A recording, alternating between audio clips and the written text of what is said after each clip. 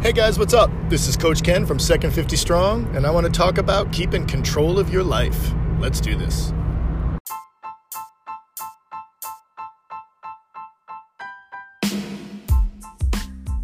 So here's the deal. How do people like us who are in our second 50 years of life and don't buy into the garbage that getting older means getting weaker and being less active? How do we age in a way that we can feel proud of? Get stronger every year and be in better shape than people half our age? That's the question. And this podcast is going to help us with the answers. My name is Coach Ken, and welcome to Second 50 Strong.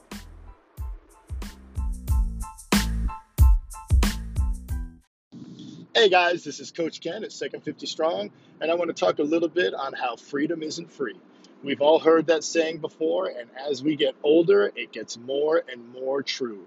If we want to be able to stay free in our later years, make our own decisions, and keep the power to steer our own ships to what we want to do later in life, we are going to have to earn it. And we earn it through not getting frail and not getting weak.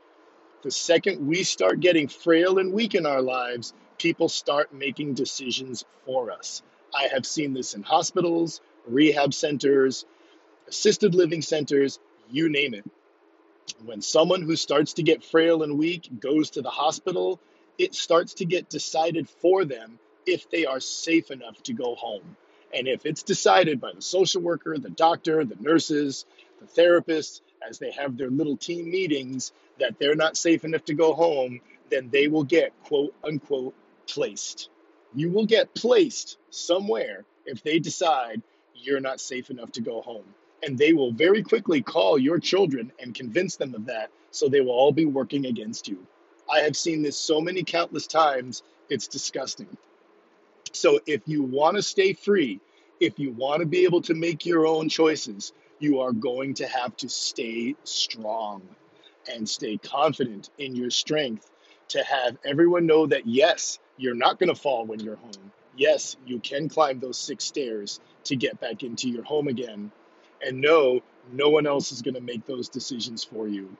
I had one woman whose children kept her in our rehab facility, private pay, for 4 extra days just so they can undermine her to send her to a nursing home, and they didn't want her to know about it. That story happens a lot. It was absolutely disgusting. I had another person who fell at home and went to the hospital, and they deemed she wasn't safe enough to go back home and put her in a nursing home. She was living happily with her husband of 50 years, fell, and they put her in a nursing home.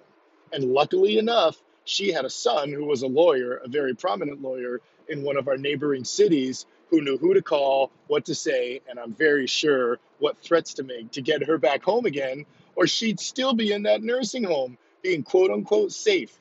When she was home, because I was treating her husband for home health, she said for 3 weeks she did nothing. She sat around or laid in bed doing absolutely nothing for 3 weeks. What a hell of a way to end your life just because people think that that's a safer option. So don't let that happen to you. Stay strong, stay confident. Show the world that you are in control of your life, that you steer your own ship, and do not give your freedom away. This is Coach Ken at Second 50 Strong, and I'll see you next time. Bye.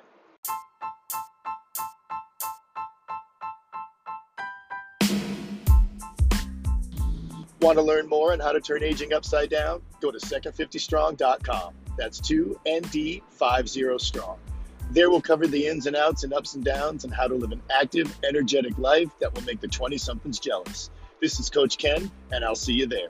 And please don't forget to rate this podcast and share it with the people you want to kick butt with.